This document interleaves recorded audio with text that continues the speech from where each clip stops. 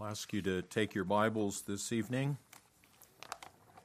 if you would, to turn to Isaiah chapter 40. Isaiah chapter 40, beginning in verse 27 and going down to verse 31.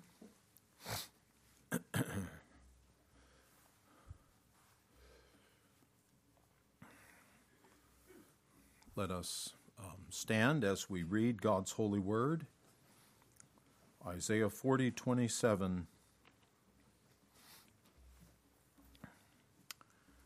This is God's precious and holy word. Amen. Hallelujah. Why sayest thou, O Jacob, and speakest, O Israel? My way is hid from the Lord, and my judgment is passed over from my God. Hast thou not known, hast thou not heard, that the everlasting God, the Lord, the Creator of the ends of the earth, fainteth not, neither is weary. There is no searching of his understanding. He giveth power to the faint, and to them that have no might he increaseth strength. Even the youths shall faint and be weary, and the young men shall utterly fall.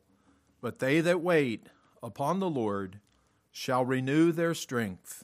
They shall mount up with wings as eagles. They shall run and not be weary. They shall walk and not faint. You may be seated. Let us pray again. Our Father, how we thank you and praise you for prayer meetings. How we thank you and praise you, Father, that our hearts are encouraged, our hearts are lifted up. Thank you that the Spirit of God is present in the prayers of the people of God. Thank you, Father, that you have encouraged your people tonight. Lord, we pray that you would encourage our hearts yet further, that you would indeed revive your church, Amen. That you would revive us individually. Lord, we are so sleepy. We are so lethargic. We are so sluggish. We pray, O God, that you would stir us up, that you would move us, that you would work in your church in this generation. O God, that you would cause the light to shine in this deep darkness that is around us, and that you would be glorified, that you would be exalted. Lord, bless your church, we pray. Bless us tonight as we look at your word. Teach us, give us grace to hear.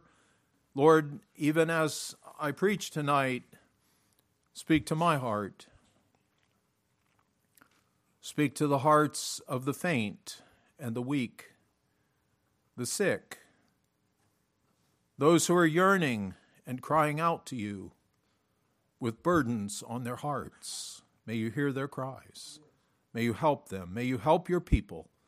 May you bless us with your word. It's your word. It's the word of the living God. Cause it to minister to our hearts. Lord, keep me out of the way. Let me not say anything foolish.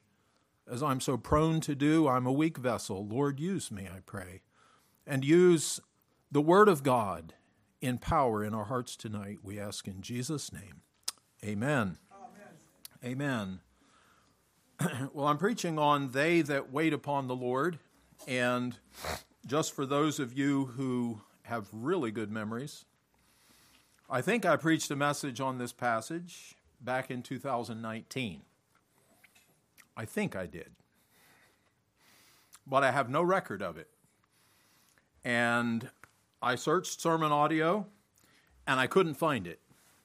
And it's very possible that it wasn't recorded, or that it was recorded and it wasn't uploaded, or that sermon audio lost it, but I don't know. All I know is I couldn't find it. But I want to remind you of the message of this great portion of Scripture. It's not because I didn't have anything else to preach, and I was even sitting there thinking, oh, I could have preached that or that, but Lord, you've given me this. But This morning, as I opened my Bible and as I was having my devotions, the Lord impressed this passage upon my heart again. And it's not bad to be reminded. It's not a bad thing to be reminded of the great truths of God's Word. Do you have a great burden on your heart tonight that dominates your prayer life? And that something that has been a great burden, a great heaviness to you personally. I have a close family member who for 2 years descended into what she called a dark hole. That was back in 2009. And that's how she put it. A great pain entered her body, and along with it, a severe depression. And my mother calls it a nervous breakdown. It wasn't my mother, but my mom says that she had a nervous breakdown. My loved one herself calls it a clinical depression. And indeed, she was also suffering from sharp stomach pains. The ladies at her church did not believe her or take her condition seriously. They looked at her, she looked normal, everything looked fine. But she was in a serious condition of depression. Her husband actually took her to work with him as a building contractor, day after day. Sometimes he would take her, and I don't know how often, but he would, this is how she related it to me, that he would take her to a spring in the evening. You know, it gets pretty hot in Florida. And he would take her to a spring and just set her in the cool water and try to help her in her condition. At times, she was tempted by thoughts of suicide. Now that's depression. I'm sure that her husband prayed for her as well, although I haven't heard him say that. She told me she could hardly pray. And the only words that she could pray were, "Lord, help me. Lord, help me." She'd kneel down at her chair and she'd cry out, "Lord, help me." She would repeat those same words over and over. God left her in a condition similar to King Nebuchadnezzar for 2 years. 2 years is a long time. But God has answered her prayers, and we thank God for that, and those of her family. And she is a lovely and humble and cheerful believer. Amen. I thank God for her. You would not know what she went through unless she were to tell you. But during those 2 years, it seemed as if no one cared. There were no answers. But we see that God was good to my precious loved one. There are some here today with physical problems and illnesses that you often pray about. You often go before God with your physical needs. In my family, we have a list of things, and we take those things to the Lord in prayer. Not just one person, not just 2 people, not just 3 people, but we're praying continually for different afflictions. There are parents here who have been praying for years for their lost adult children. Perhaps the evil one at times has caused you to think hopeless thoughts. There are young adult ladies here who are praying for godly spouses, and the answer to their prayers has not yet come, but we're still praying. The same is true of young men among us for whom we're praying. There are concerns on our hearts as a church, as a body of believers. We We have needs in our body, and we're crying out to God. And some of those things have not yet come to be answered as we have prayed, as of yet. We're a people with a lot of burdens. We live in a sin-cursed world. We live in a fallen world, and there are many burdens on our hearts as individuals. Some things you probably don't share with other people, but you hold those things in your heart and you take them before the Lord in prayer. In verse 27 of Isaiah 40, God's people are in a similar condition. And so, we'll read that in just a moment. The Lord rebukes them for their complaining. The Lord reproves them for complaining to him. You know, Israel was a very complaining people in the wilderness. And even now, out of the wilderness, in the land of Canaan, they are complaining. And he rebukes them even with a question. Verse 27, "Why sayest thou, O Jacob, and speakest, O Israel, my way is hid from the Lord, and my judgment or my just cause is passed over from my God." The Lord reminds them of his glorious person and ways in verse 28. He reminds them also with questions. And so he says, "Hast thou not known, hast thou not heard, that the everlasting God, the Lord, the creator of the ends of the earth, fainteth not, neither is weary. There is no searching of his understanding."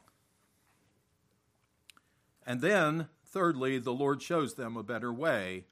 Beginning in verse 29, he shows them a better way with promises and promises of power. He says, "He giveth power to the faint, and to them that have no might he increaseth strength. Even the youth shall faint and be weary, and the young men shall utterly fall. But they that wait upon the Lord shall renew their strength. They shall mount up with wings as eagles. They shall run and not be weary, and they shall walk and not faint." And so we have the basic outline of the passage. This is a message to help us deal with the problem or the apparent problem of unanswered prayer. Lord, teach me the patience of unanswered prayer. It is also a message to remind us about the unfathomable greatness of our God in the midst of our problems, in the midst of our questions, in the midst of our trials, in the midst of our difficulties. And it is a message to show us that God has something better for us as we pray than even the answer to our prayers. God has something better for us. But he hears our cries, and he hasn't turned his back on us. And yes, he answers the prayers of his people. And he will give you your desires as you wait on him. But see, first of all, how that God rebukes them for their complaining in verse 27. "Why sayest thou, O Jacob, and speakest, O Israel, my way is hid from the Lord, and my judgment, my just cause, is passed over from my God." They're complaining. There's no two ways about it. The Lord knows what the problem is, and he's asking them to draw their attention to the problem. They are a complaining people. It is interesting that God addresses them by their old name and by their new name, all in the same verse. And this isn't the only time he does that. But he says, "Why sayest thou, O Jacob, and speakest, O Israel?" Well, they're speaking as if they're acting in their old nature. They're speaking as someone would speak, acting out of an old sinful nature. Sometimes we as Christians think and act as if we were still the old self we once were. Sometimes. I came to the ministry today, and a brother was talking to one of my sons, and he was talking about telling that old man to get off his back. I love it. Brother, keep telling that old man to get off your back. That's wonderful. The old man gets on your back sometimes, doesn't he? Even the sisters. Your old man gets on your back too, doesn't he? The old woman, as it were. But God rebukes them in their old name. And he says, "Why sayest thou, O Jacob?" What a reproof to be addressed by our old name. When we doubt God, let us be reminded that though we are believers, we are acting as unbelievers. We are not unbelievers, but we're acting as unbelievers. God rebukes them in their new name.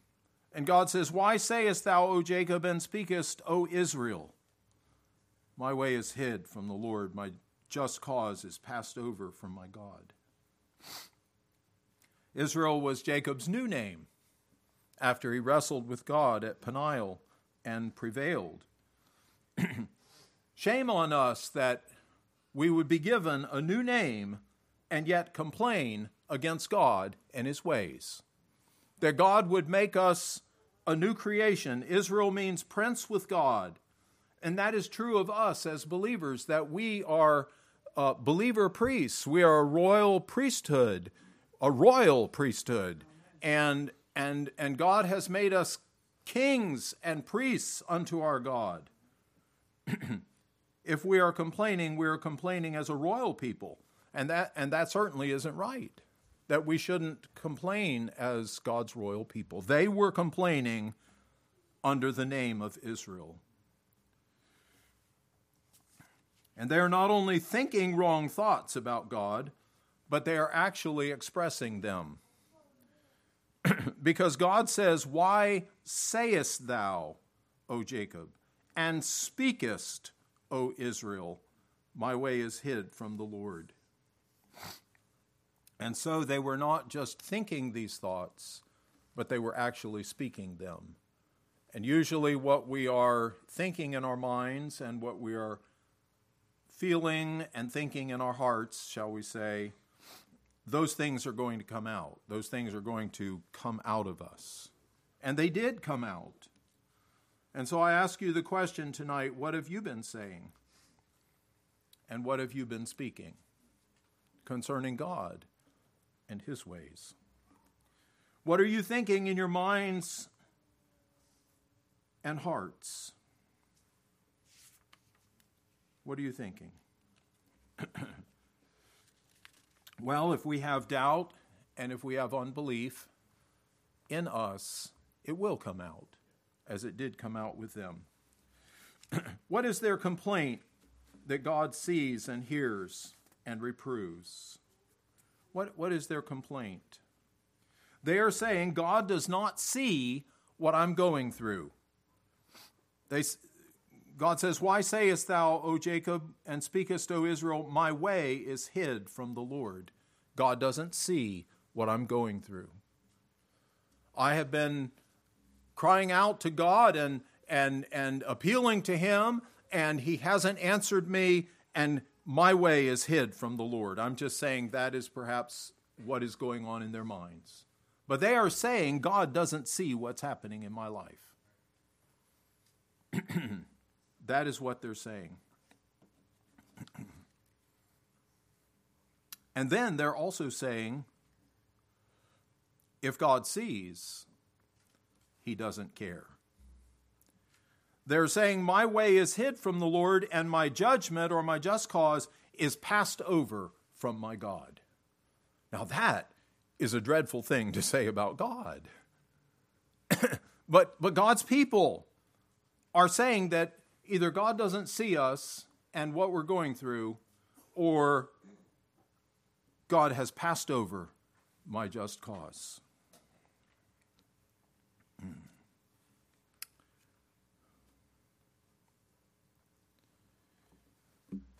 And so God is not merely repeating their words.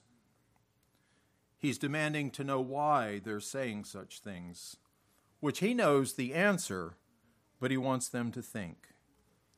They vainly imagine that he can't see and that he's uncaring and indifferent toward them. But his questions to them are proof enough that he sees.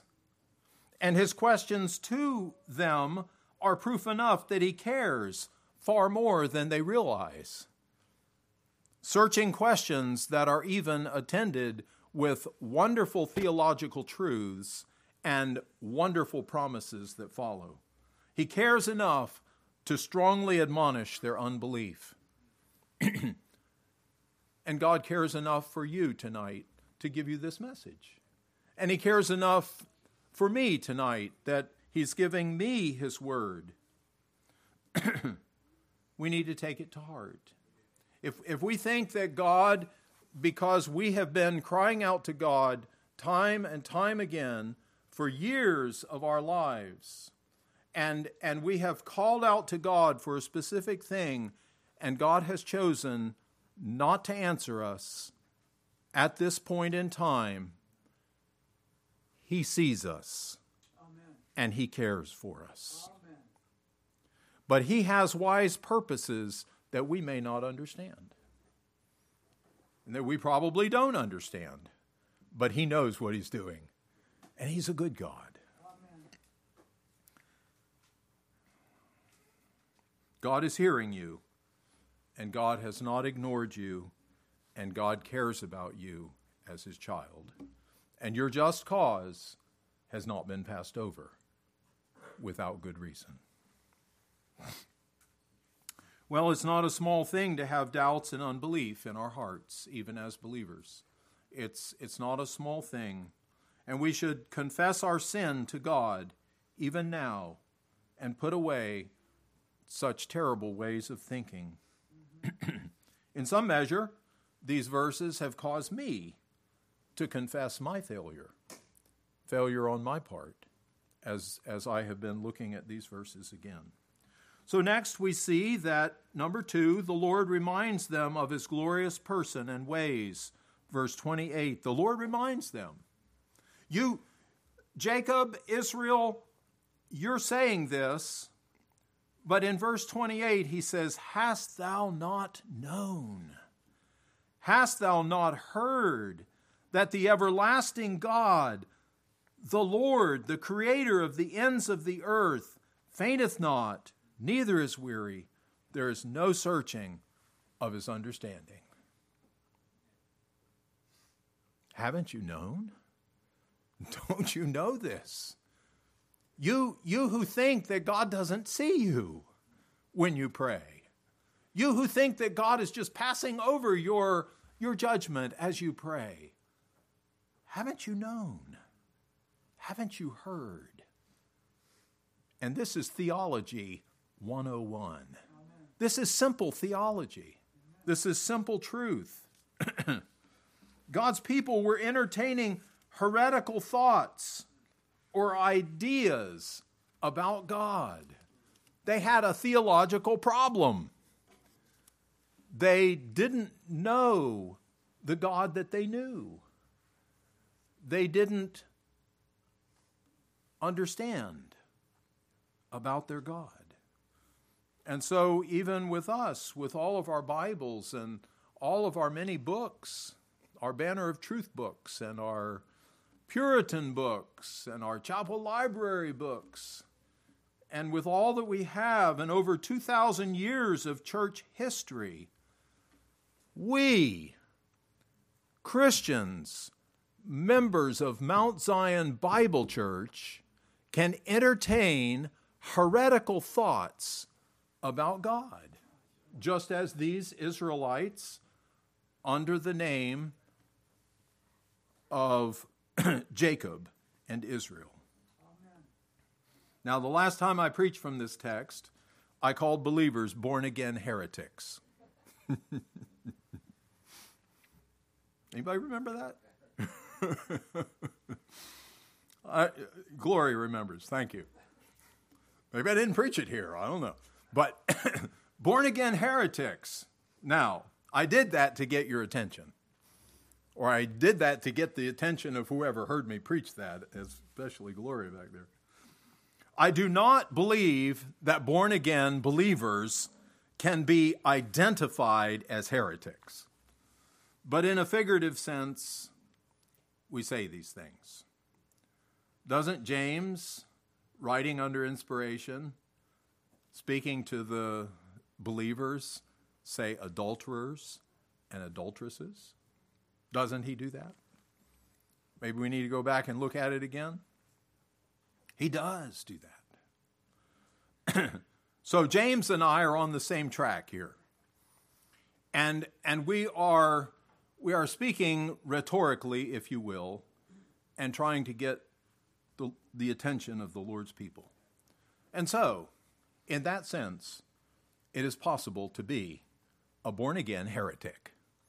In the sense that, that we have strayed from the true nature of God, and we've begun to think hard thoughts of God and his view of us and his treatment of us in our needs, in our very strongly felt needs, in our great distresses and our trials and our sufferings as we cry out to him.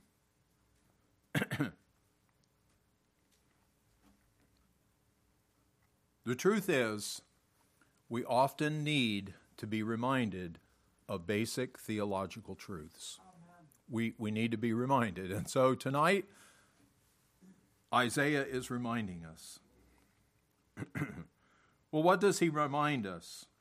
That the God whom they thought wasn't seeing them, and the God who is passing over their just cause, is God, the everlasting God. Have you not known, hast thou not heard, that the everlasting God, he is the everlasting God.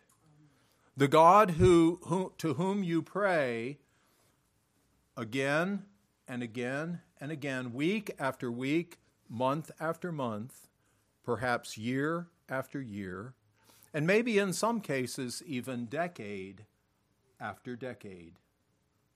This is the everlasting God to whom you're praying. This is the God who is outside of time because he always was and he always will be. He is the everlasting God. He is Yahweh. He says the everlasting God, the Lord, and the Lord is Yahweh. I know we also say Jehovah. The Hebrews didn't pronounce the name of God. They only wrote the consonants. And so they say that we don't really know how they pronounced it. But he is Yahweh. He is the great I am. He is the eternally self-existent God. He exists in himself.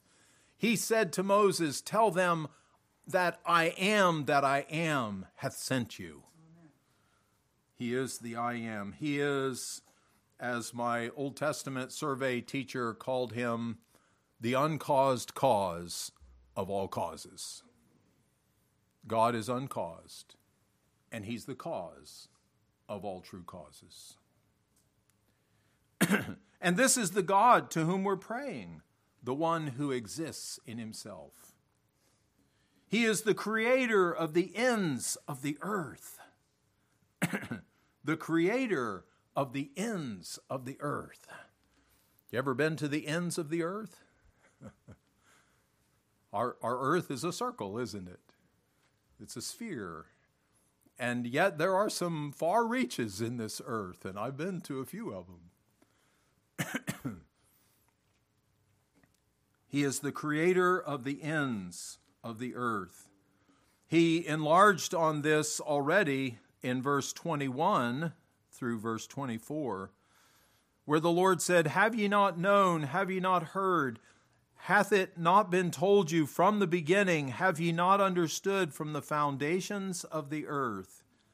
It is he that sitteth upon the circle of the earth, and the inhabitants thereof are as grasshoppers, that stretcheth out the heavens as a curtain, and spreadeth them out as a tent to dwell in, that bringeth the princes to nothing.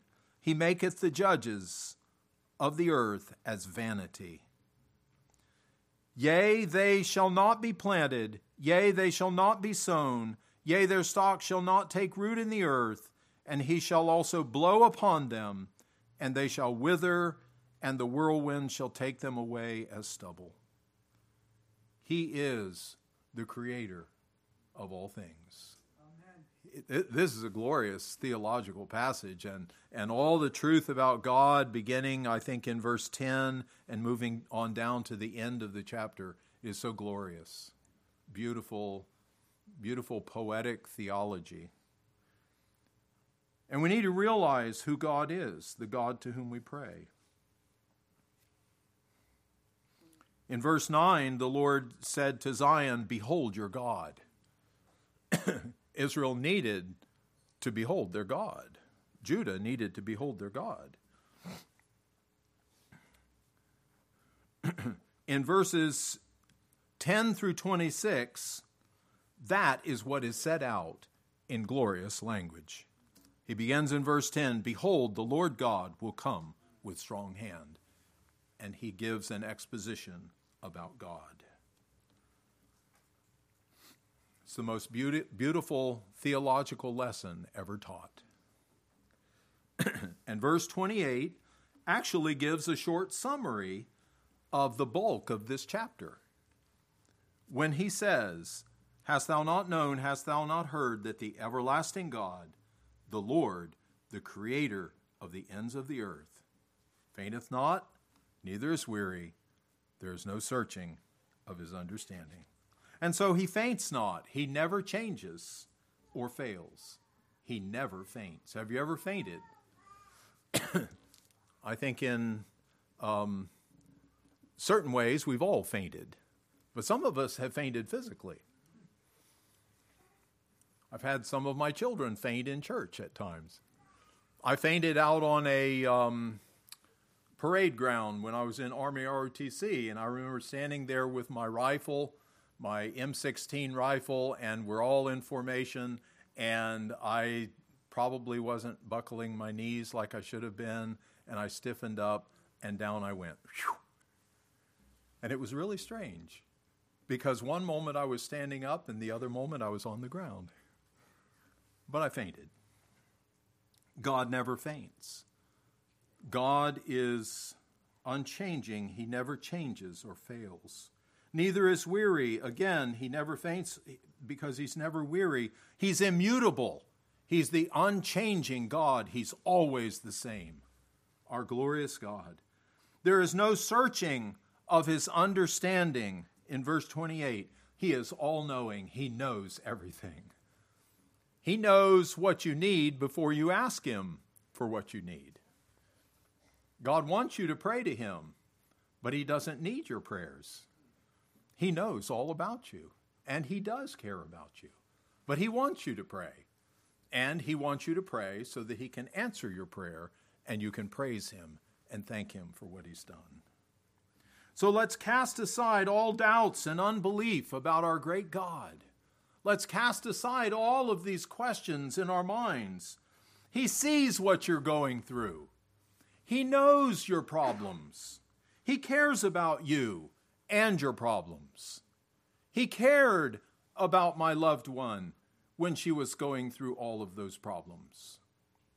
He cares about the heavy burdens on the hearts of his people.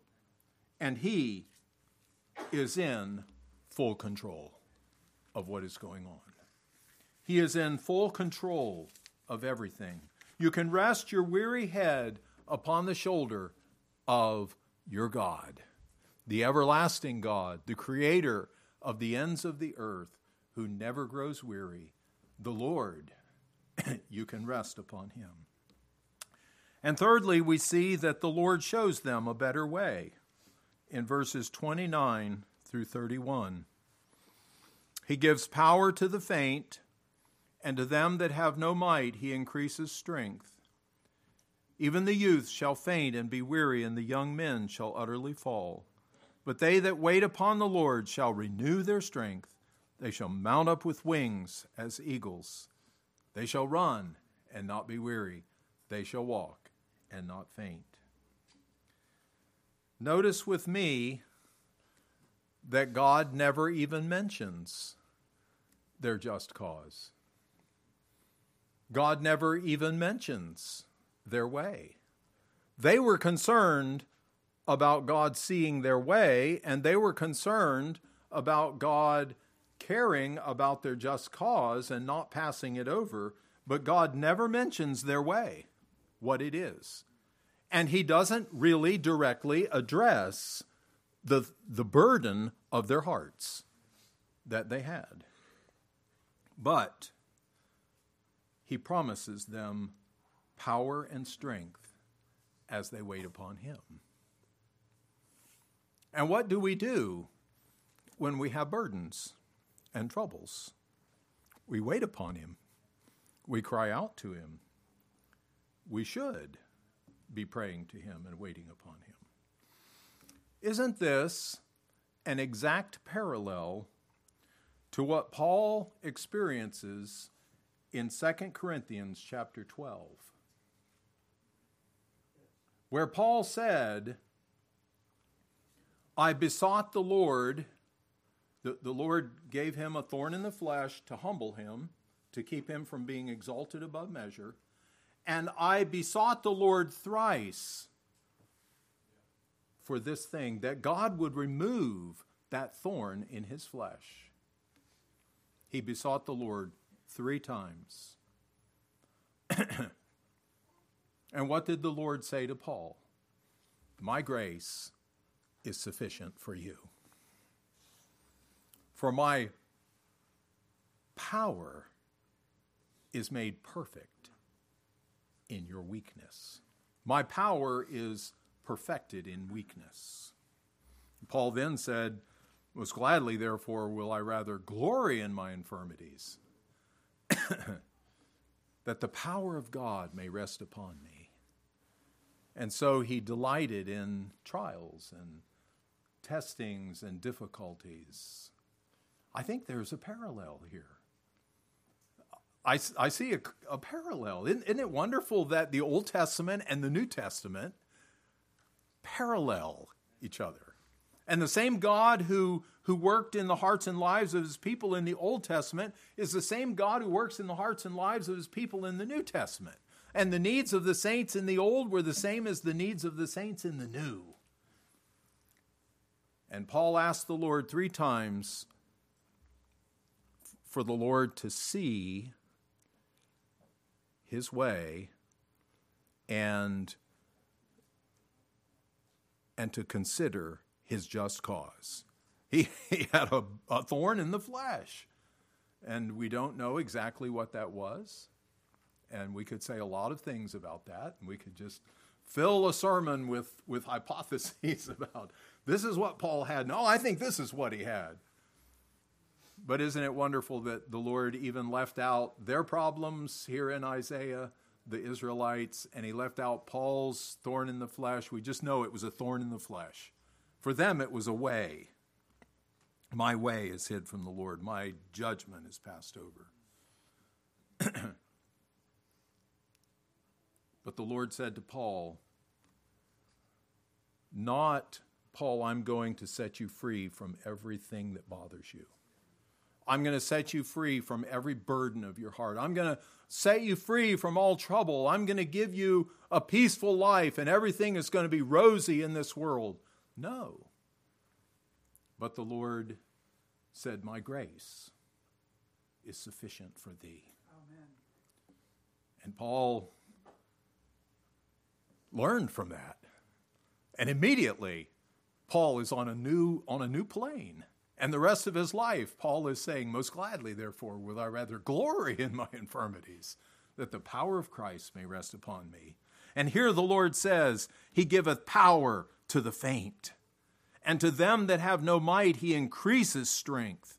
Even the youths shall faint and be weary, and the young men shall utterly fall. But they that wait upon the Lord shall renew their strength. It's all about strength, isn't it? He gives power to the faint. Those who have no might, he increases their strength. The youth shall faint and be weary, the young men shall fall, but they that wait upon the Lord shall renew their strength. They shall mount up with wings as eagles. They shall run and not be weary. They shall walk and not faint. And in this figurative language, we have the saint victorious and triumphing. And we see the saint empowered by God. If you ever want to do a great study, do a study on power, both in the Old Testament and the New Testament. And the New Testament is jam-packed with power from God. And he said to his fainting disciples, you will receive power when the Holy Spirit has come upon you. And Peter was a different man after Pentecost. And we have that same power today. We have the power of the resurrected Christ within us. And God is reminding them, not only do I see, and not only am I working in your life according to your judgment or your just cause or whatever, but this is who I am. And you need to remember who I am. We need to remind ourselves of who God is when we're going through trials. And then you need to remember that there's something even better than the answer to your prayers. The Lord shows them the better way. And Paul discovered that better way in the New Testament.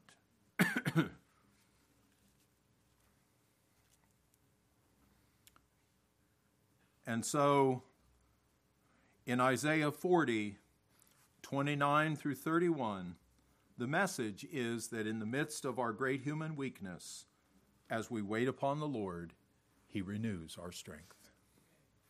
Even if he doesn't give us everything we ask, he renews our strength. He empowers us. He causes all things to work together for good in our lives. And our light affliction, which is but for a moment, worketh for us a far more exceeding and eternal weight of glory, as we look not at the things which are seen, but at the things which are unseen. For the things which are seen are temporal, but the things which are unseen are eternal, and they're glorious. And so God is working in our lives for good. The blessing of power comes to those who in the midst of trials are waiting upon the Lord. The blessing of power comes. Well, waiting on the Lord. But they that wait upon the Lord shall renew their strength. Paul was waiting on the Lord. He cried out 3 times. The Lord heard Paul, and the Lord gave him beyond what he asked. What does it mean to wait upon the Lord? Let's look at a few verses. Isaiah 8:17. How does Isaiah use this word? In Isaiah chapter 8 and verse 17, he says, "And I will wait upon the Lord that hideth his face from the house of Jacob, and I will look for him." It's interesting that the word look here is the same word in the Hebrew that is translated wait when he says, "and they that wait upon the Lord." Waiting upon the Lord is looking for the Lord. It's having a confident expectation. It's faith and it's hope, and it's looking forward to him. It's laying hold of his promises and saying, God is going to do this because he promised. It's looking for him. Not only looking for answers from him, but looking for him. Looking for the Lord. Looking to find him. I will wait upon the Lord that hides his face from the house of Jacob, and I will look for him. It is looking expectantly. And so, as we're waiting upon the Lord, we're looking for the Lord. We're searching for his smile. We're searching for his face. We're searching for the light of his countenance to shine upon us. We're looking for him. Have you ever looked for the Lord? He's there, but sometimes we can't find him. And we cry out to him. We look for him. They that wait upon the Lord. Isaiah 25 and verse 9. Isaiah chapter 25 and verse 9. Let's begin in chapter 8. There's a promise. He says, he will swallow up death in victory. And the Lord God will wipe away tears from off all faces, and the rebuke of his people shall he take away from off all the earth, for the Lord hath spoken it. And it shall be in that day, lo, this is our God. We have waited for him, and he will save us. This is the Lord. We have waited for him. We will be glad and rejoice in his salvation. And so, waiting upon the Lord is confident waiting in regard to his promises. He's made promise to us, and we wait for him to fulfill that promise. He will save us. This is the Lord. We have waited for him. We will be glad and rejoice in his salvation. The psalmist speaks a lot about waiting. Psalm 27, verses 13 and 14. I am not giving you all of the verses in the Bible on waiting, but just a few will help us this evening. Psalm 27 and verse 13.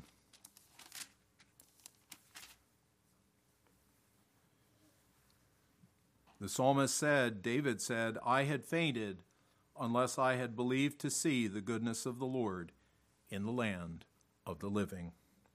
Wait on the Lord, be of good courage, and he shall strengthen thine heart.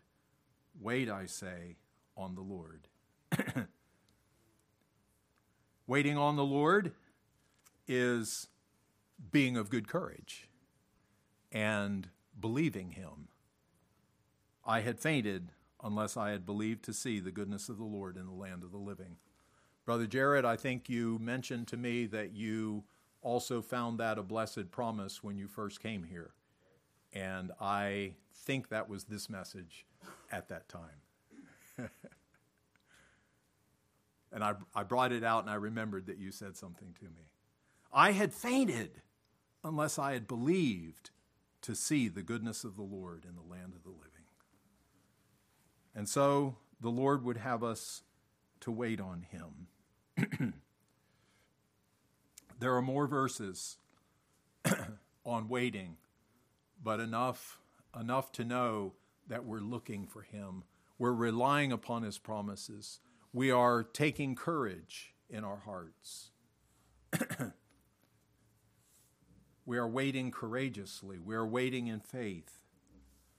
Well, in conclusion, whatever you're going through as a child of God, saints, whatever you're going through as a child of God, you should never think that God cannot see what you're experiencing. You should never think that God doesn't care, because he sees and he cares. He is the everlasting God. He is the creator of the ends of the earth. When those thoughts come into your mind, that's the lie of the evil one. He does care for his children. Amen. Remind yourself of God's faithfulness. Remind yourself that God is faithful. Remind yourself of his goodness. His goodness is his love, his mercy, his grace, his kindness to his people. Remind yourself of his power, that there's none like him. He has all might. Remind yourself of his omnipotence, his omniscience. He knows all things, his omnipresence. He is everywhere. Remind yourself that he cares, that he is the good shepherd. He knows you better than you know yourself. Amen. And then wait on the Lord. Experience his grace and his power as you wait upon him. And he says You will mount up with wings as eagles. You will run and not be weary. You will walk and not faint. And his grace is sufficient for you. Amen. And his strength is made perfect in our human weakness. Even when we're praying and our prayers are not being answered the way we want them answered, but God's grace and power are all sufficient. Amen. Let us pray. Father, thank you for your holy word. Thank you for promises, glorious promises. Lord, take my feeble efforts to share something with these dear saints tonight and use it in their lives. Use it in my life. Give me grace to be a waiting saint, a trusting saint, a courageous saint, to wait on the Lord, to be of good courage, and he shall strengthen our hearts. Thank you, Father, for your precious word. In Jesus' name we pray. Amen. Amen. I'll ask you to stand with me as we close.